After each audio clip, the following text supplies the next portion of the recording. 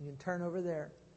And we've been talking about survival, and we're going to talk about that tonight and then conclude that topic on Sunday, and then we'll move on to something else. But tonight we're going to look at Genesis, the 41st chapter, and we're going to talk about save and survive. Save and survive. Save and survive. You know, so often preachers talk about tithing and giving, and that's certainly biblical. We talked about that a few weeks ago, but I try to balance that message out with talking about hard work and budgeting. Hard work and budgeting. Actually, I probably say more about hard work and budgeting than tithing and giving. And in your budget, saving. There ought to be savings. You ought to save, if at all possible, and have that built into your budget, a certain amount each month that you save. We're going to see tonight an amount that Joseph saved. Somebody asked me, how much should I save in my budget? Well, you know, I heard a preacher say this years ago, and I liked it. He said, make all you can, give all you can, and save all you can. That's a pretty good way to go, I think. And so in your budget, if at all possible, have an amount in there each month that you save.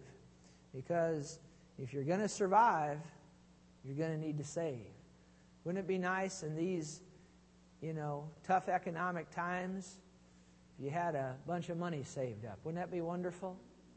How many like to have a few $100,000 saved up?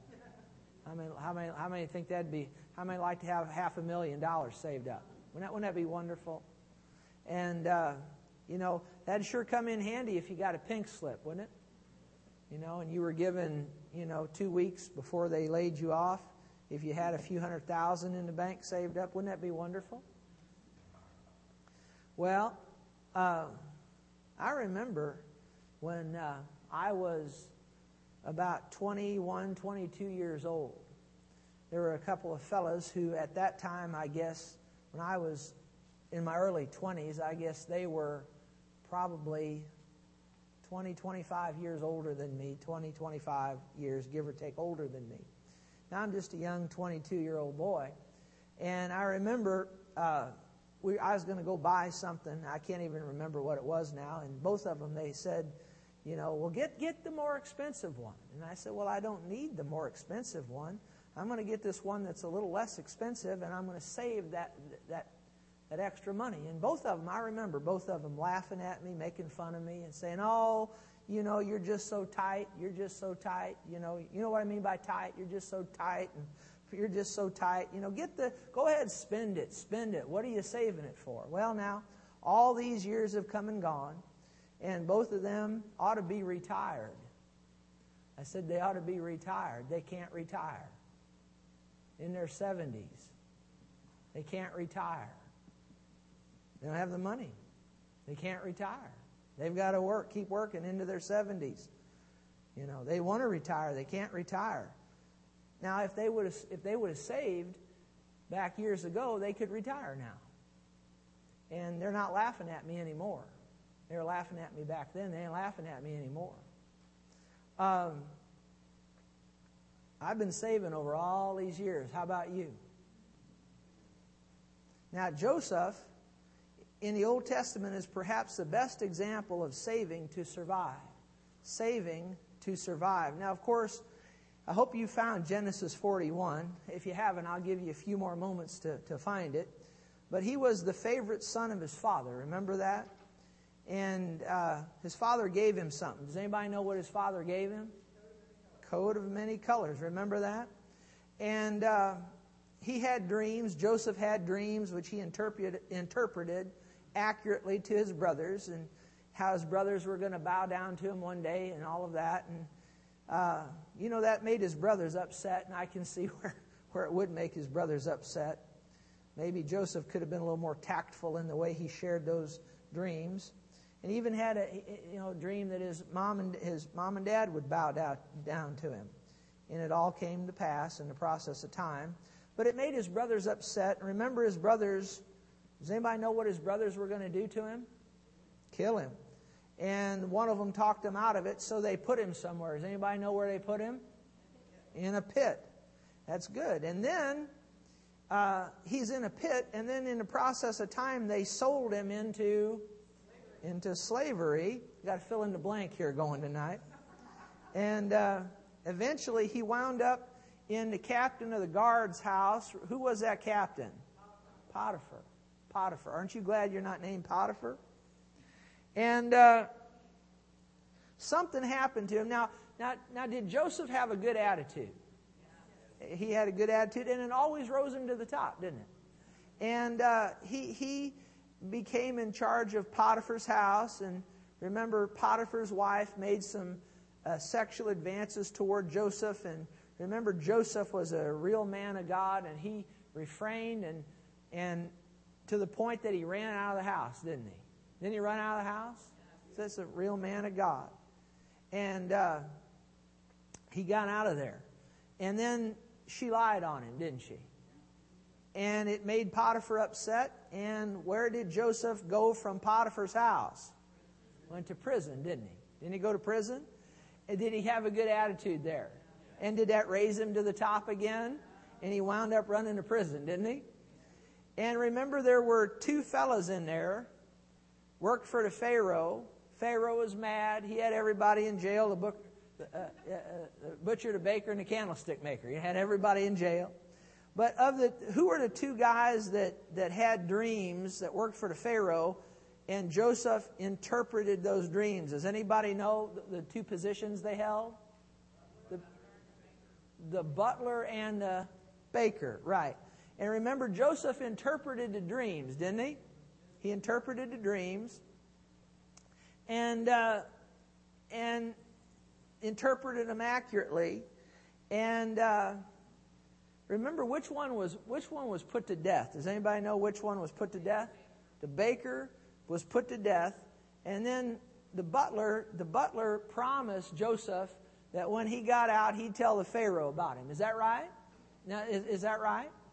And then when the butler got out, he forgot about Joseph, didn't he? Yeah. How many's ever been forgotten before? It's no fun to be forgotten, is it? And then in the process of time, Pharaoh had a dream, and he didn't know how to interpret it. Remember that? And the butler finally remembered Joseph and told the Pharaoh about him. And the Pharaoh called Joseph up to interpret the dream. Let's go here to Genesis 41. We're going to just read several scriptures here. Start in verse 1. Then it came to pass at the end of 2 full years that Pharaoh had a dream. And behold, he stood by the river. Now the Pharaoh, he's the king of Egypt, you know. He's having a dream, and he's standing by the river in his dream. Suddenly there came up out of the river 7 cows, fine looking and fat, and they fed in the meadow. Then behold, 7 other cows came up after them out of the river, ugly and gaunt. Does anybody know what gaunt means? Skinny, extremely skinny. And stood by the other cows on the bank of the river. And the ugly and gaunt cows ate up the 7 fine looking and fat cows. So Pharaoh awoke. And then he went back to sleep and dreamed a second time, and suddenly 7 heads of grain came up on the one stalk, plump and good. Then behold, 7 thin heads, blighted by the east winds, sprung up after them, and the 7 thin heads devoured the 7 plump and full heads. So Pharaoh awoke, and indeed it was a dream. Anybody ever have a dream like that? Anybody ever have weird dreams besides me? And I always dream that I've got to hit this golf ball, and they're making me tee up, and there's a wall right behind me, and I can't get a full backswing. That's a horrible dream. Somebody asked me one time, what spiritual significance does that have? Nothing. It's just a silly dream. Silly dream. And anyway, does anybody have silly dreams beside me? Okay. I will tell you this. You know, the Lord at times, once in a blue moon, He'll speak to us through a dream. Did you know that? But do you know if the Lord's in it, you'll know, you'll have a knowing on the inside what He's trying to get across to you. If you don't have a knowing on the inside, then just throw it out as a silly dream. That'll help you right there. Look at verse 8. Now it came to pass in the morning that his spirit was troubled. That's the Pharaoh. He's troubled by these dreams. And he sent and called for all the magicians of Egypt and all its wise men. And Pharaoh told them his dreams, but there was no one who could interpret them for the Pharaoh. You know, even when the devil's crowd can't come through for you, there'll be a man of God. Amen? There'll be a man of God. Notice verse 9. Then the chief butler spoke to Pharaoh, saying, I remember my faults this day when Pharaoh was angry with his servants and put me in custody in the house of the captain of the guard, both me and the chief baker. We each had a dream in one night, he and I. Each of us dreamed according to the interpretation of his own dream. Now there was a young Hebrew man, that's Joseph, with us there, a servant of the captain of the guard. We told him, and he interpreted our dreams for us. To each man he interpreted according to his own dream. And it came to pass, just as he interpreted for us, so it happened. He restored me to my office, and he hanged the other guy. Now, notice verse 14. Then Pharaoh sent and called Joseph, and they brought him quickly out of the dungeon. And he shaved, changed his clothing, and came to Pharaoh. Well, he wanted to look decent before he went before Pharaoh. And Pharaoh said to Joseph, now notice, Pharaoh's telling Joseph, I had a dream, and there was no one who could interpret it. But I have heard it said of you that you can understand a dream and interpret it. So Joseph answered Pharaoh, saying, It is not in me, God will give Pharaoh an answer of peace. You see, there's another sign of a man of God right there. Joseph is saying, hey, it's not me, it's God. You know, there's been hundreds of people healed of various and sundry things in this ministry, and I hadn't healed a one of them. God did it.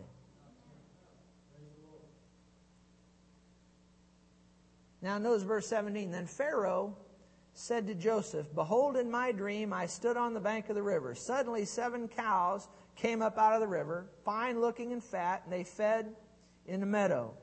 Then behold, 7 other cows came up after them, poor and ugly and gaunt. What does gaunt mean again? Skinny. Notice, such ugliness as I have never seen in all the land of Egypt. And the gaunt, or the skinny and ugly cows, ate up the first 7. The fat cows. They got eaten up by the skinny ones. Then and when they had eaten them up, no one would have known that they had eaten them, for they were just as ugly as at the beginning, so I awoke. Also I saw in my dream, and suddenly 7 heads came up on one stalk, full and good. Then behold, 7 heads, withered, thin, and blighted by the east wind, sprang up after them. And the thin heads devoured the 7 good heads. So I told this to the magicians, but there was no one who could explain it to me. See, the devil's crowd will come up short. But there'll be a man of God. Amen? That can hear from God. Then Joseph said to Pharaoh, now notice, the dreams of Pharaoh are one. In other words, they have the same meaning. God has shown Pharaoh what he is about to do. Do you know that God will show us? God will show men and women of God before he does something in the earth. Do you know that? Now notice verse 26. The 7 good cows are 7 years. See, those good cows represented 7 years. And the 7 good heads are 7 years. The dreams are 1. See, those heads of grain and the cows were 7 years. Verse 27. And the 7 thin and ugly cows which came up after them are 7 years. And the 7 empty heads blighted by the east wind are 7 years of famine. Okay? You know what a famine is, don't you? Hard economic times, like what we have now, only what they had was a lot worse than what we've got. But notice here, verse 28, this is the thing which I have spoken to Pharaoh. God has shown Pharaoh what he is about to do. Indeed, 7 years of great plenty will come throughout all the land of Egypt. So the Lord was telling Pharaoh there's going to be 7 wonderful years. Notice that, 7 years of great plenty. But after them, 7 years of famine will arise, and all the plenty will be forgotten in the land of Egypt, and the famine will deplete the land. So the plenty will not be known in the land because of the famine following, for it will be very severe. Aren't you glad that God will show us things to come? How many of you know, how many were here when the Spirit of God told us 18 months before the Great Recession began, He told us that was going to happen? How many of you were here that day? See, there's a God. He sits in the far sides of the north. He's real. Did you hear me? Amen. I said He's real. And He cares about us. He cares enough about us to warn us and tell us the things to come. Amen? And interesting, after we got into this Great Recession for a while, I had several people come and say, Pastor, we heard you prophesy that, but boy, what you said really did come to pass. Well, we need to listen to the Spirit of God, don't we? You know, if you don't esteem what the Holy Ghost is saying, He won't speak to you very much. Did you hear me? We need to esteem Him. We need to listen to what it is the Spirit of God's saying to us. Amen? Now notice here, He's saying there's going to be 7 good years and then 7 bad years. Look at verse 32. And the dream was repeated to Pharaoh twice. And he's going to tell us why he had it twice. Because the thing is established by God, and God will shortly bring it to pass. Now, therefore, let Pharaoh select a discerning and wise man and set him over the land of Egypt. Let Pharaoh do this, and let him appoint officers over the land to collect 1/5. Now, does anybody know what percent 1/5 is? 20%. 20%. 20%. So they're going to save 20%. During these 7 good years, they're going to save 20% of everything that they get. They're going to save it. Why are they going to save it? Because there's 7 bad years coming. And they're going to be really bad years. What's Joseph telling the Pharaoh to do? To save. If you're going to survive, one thing you're going to have to do as best you can is you're going to need to save. You're going to need to save. Yeah, but I can only save a nickel a week. Well, it's better to have a nickel than not. You know, one thing I trained myself to do as a young boy is anytime, even if I see a penny, I always step over and bend over and pick it up, put it in my pocket. I'll never walk by. I've already seen people, they'll see a penny on the ground, they'll just walk by, and I've asked some of them, why don't you pick that up? Well, it's just a penny. Well, I trained myself, there's a lot of people in this world that like to have a penny. You know that? Well, if you're not faithful in that which is least, you won't be faithful in much. I don't know. I just trained myself. Well, it's just a penny. Well, pick it up and throw it in the offering basket. Give it to the Lord. Amen? If you don't want to keep it yourself. What would you do? This isn't my notes, but what would you do if you were walking out somewhere and you found somebody's wallet and it had $800 in it, and their ID was in there? What would you do? What would you do? This is a test to see if we're really Christians now. What would you do? You'd call the authorities, wouldn't you? Or would you call them? You'd do one or the other, wouldn't you? Probably call them first, wouldn't you? Yeah. You'd call them. How many take the money out and then call them and say, hey, I just found a wallet, but there wasn't any money in it? Now, you wouldn't do that, would you? Huh? Now, if you're really saved, you wouldn't do that. Is that right? How many of you know Christians don't steal? Is that right? Amen. That could be a test for you right there. God might have a whole bunch lined up for you to see if He can trust you. You find somebody's wallet with $800 or $80 or whatever. Do the right thing. Call that person on the phone or turn it over to the authorities. Amen? You be honest in that. God might make a millionaire out of you one day. If He can't trust you with $80 or $800, He won't be able to trust you with the big stuff. Can you say amen? So they're going to collect, what was 1/5 again? 20% of the produce of the land of Egypt in the 7 plentiful years, and let them gather all the food of those good years that are coming, and store up grain under the authority of Pharaoh, and let them keep food in the cities. Then that food shall be as a what? As a what? What is it? What is it? A what? A reserve. That's verse 36, a reserve. See, that's a savings, savings. You youngsters, get yourself, if nothing else, get a piggy bank. And just start saving nickels and dimes. You know one thing I do, I have it right now over at my house. When I come in, right now I just have a key in my pocket, but how many of you have loose change? And you know what, I go in and I start throwing the loose change in like a little holder, a little container. How many does that besides me? And you know, I'll let that go on sometimes 6, 8, 10 months, a year, and I've already counted it up. And one time I counted it up, it was over $200 in there. You know, little things add up, won't they? So have a reserve, you know, if it's just something like that, just do something. You know, if we want God to bless something, we need to have something for Him to bless. Is that right? Then that food shall be as a reserve for the land for the 7 years of famine which shall be in the land of Egypt, that the land may not perish during the famine. So the advice was good in the eyes of Pharaoh and in the eyes of all his servants. And Pharaoh said to his servants, can we find such a one as this, a man in whom the Spirit of God is? Did Pharaoh recognize that Joseph had the Spirit of God? Yeah.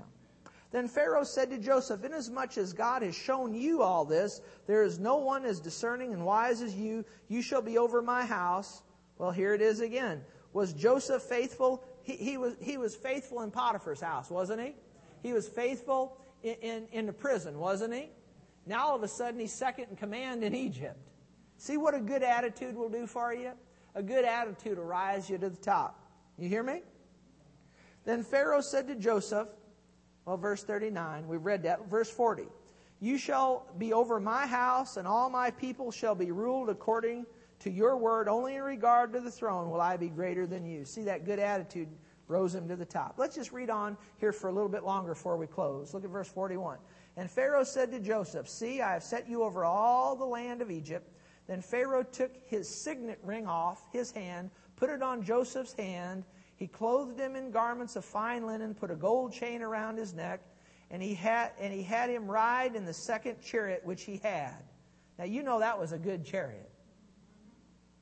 I tell you what, you have a good attitude, and when you're in the prison, when you're in the pit, when you're in Potiphar's house, just keep a good attitude, and eventually God will bless you, won't He? And now he's riding. Here's a man that was in prison and you know what a difference a day can make. I mean, you know, God can take you from a prison to second in command if he wants to, if you'll have a good attitude. And look at verse 43. And he had him ride in the second chariot which he had, and they cried out before him, bow the knee. So he set him over all the land of Egypt. Pharaoh also said to Joseph, I am Pharaoh, and without your consent no man may lift his hand or foot in all the land of Egypt. Well, that's a position of power, isn't it? And Pharaoh called Joseph's name, are you glad you're not named that? Zaphnath Paneah. You know what that means? Revealer of secrets. And he gave him as a wife, so he has a wife, and so on. That's and I'm glad my wife's name is Diane. How do you say that? What? The daughter of yeah. My goodness. Boy, they had some names, didn't they? Verse 46, now look at this. Joseph was 30 years old when he stood before Pharaoh, king of Egypt. And 30 years old. Wow. And Joseph went out from the presence of Pharaoh and went throughout all the land of Egypt. Now look at this. In the 7 plentiful years, the ground brought forth abundantly. So he gathered up all the food of the 7 years which were in the land of Egypt, and laid up the food in the cities, and laid up in every city the food of the fields which surrounded them. Joseph gathered very much grain, as the sand of the sea, until he stopped counting, for it was immeasurable. Now, for the sake of time, skip down to verse 53. Then the 7 years of plenty which were in the land of Egypt ended. So now the plentiful years are over.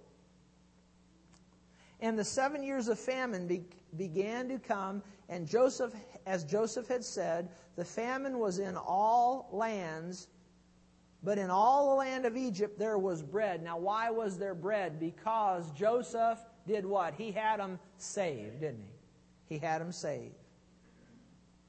So when all the land of Egypt was famished, the people cried to Pharaoh for bread. And Pharaoh said to all the Egyptians, "Go to Joseph, whatever he says to you, do."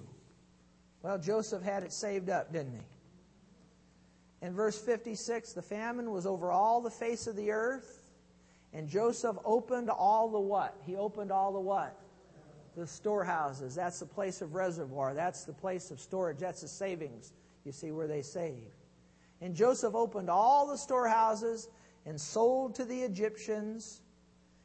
And the famine became severe in the land of Egypt. So all the countries came to Joseph in Egypt to buy grain because the famine was severe in all the lands. See, here's a man who saved. And not only did he survive, but a whole lot of people survived. And eventually, if you read on, his brothers came. Remember, his brothers came.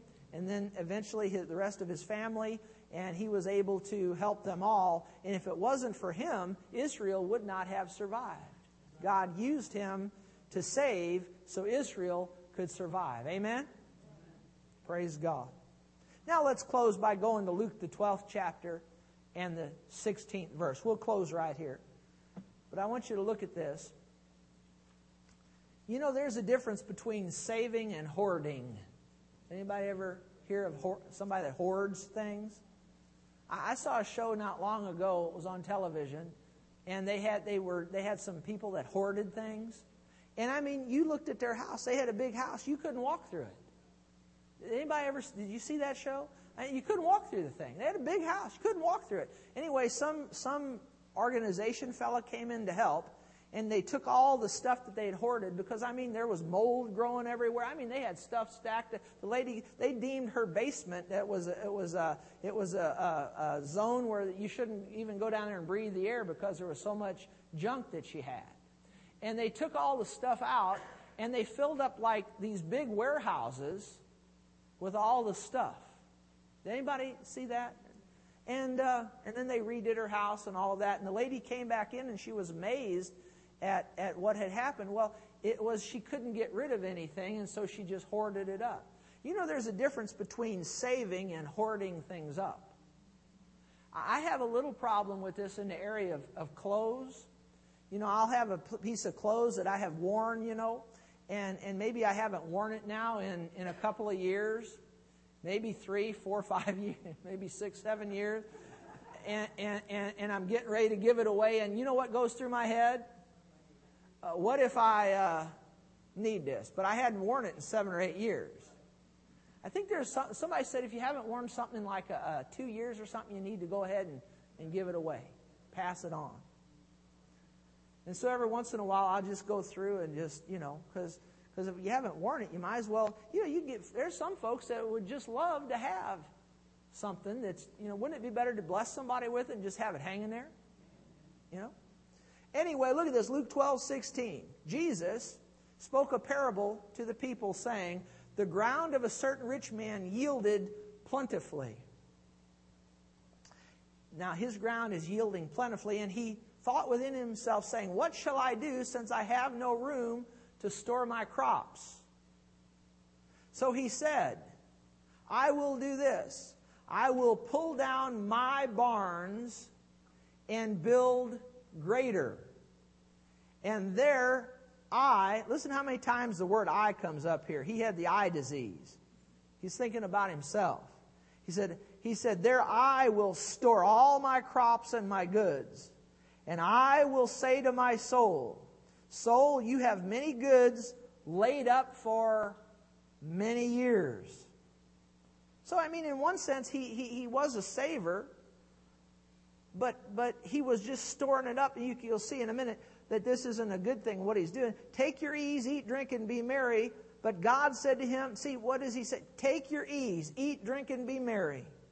See, he's just concerned about himself. What was the motive behind Joseph saving? So that, so he'd have it, be blessed. But didn't Joseph bless a whole bunch of people? See, if you want to walk in true prosperity at the hand of God, you have to get out beyond yourself. And you have to have a plan there for you and your family, but also in the blessing of God, you're there to help somebody else. Did you hear me? You're there to help somebody else. And see, this guy, Joseph he had other people on his mind, But this guy's just thinking about himself. He says, let's read verse 18 again. He said, "This I will do. I'll pull down my barns and build greater, and there I will store all my crops and my goods, and I will say to my soul, soul, you have many goods laid up for many years. Take your ease, eat, drink, and be merry." But God said to him, "Fool." You don't want God calling you a fool. The Bible says that the fool has said in his heart that there is no God. That's why when people say there is no God, I just won't argue with them, because they've identified themselves as a fool. Is that right? Why do you want to stand there and argue with a fool? And God called him fool. You don't want God calling you fool. "This night your soul will be required of you. Then whose will those things be which you have provided?" So now listen to what Jesus said. "So is he who lays up treasure for himself and is not" what? "Rich toward God." Do you know you can have a whole lot of money in the bank and not be rich toward God? And all your money really isn't going to do you a whole lot of good. It's just temporal. Well, we need to be rich toward God, don't we? What's your first step in being rich toward God? Realizing that in and of yourself, you're nothing and you need Jesus. Is that right? And then you repent of your sins, you place your faith in the Lord Jesus Christ, and that's your first step toward God. Did you hear me? Did you hear me? Receiving Jesus. That's your first step to being rich toward God. And then from there, you enact the principles of the Bible, and God will bless you. And He'll bless you so that you can be a blessing to your family and also to others. Can you say amen? So be a saver. Save, but don't be a hoarder. You know what I mean by that. And don't just, have the attitude like this guy. Be like Joseph. I'm going to save so that, bad times hit, I can make it through, my family can make it through, and I can help the guy next door. Be like Joseph. But don't be like this guy where you're just hoarding it up for yourself and it's all about you. We need to have other people on our mind. Is that right? So let's say it. I'm going to work hard. I'm going to make all I can. I'll give all I can. And I'll save all I can. Amen. And be a saver. I know we're into this economic times that it's tough, but I'm telling you what, you might say, well, that we're already into this recession and I haven't been saving and it's too late. No, it's never too late to start. Is that right? So if you haven't been saving, start today. Amen? Praise God. All right. Did you get anything out of this? Well, praise the Lord. All right, ushers, come. If you need an envelope, raise your hand real high. Our ushers will get you one if you're giving cash.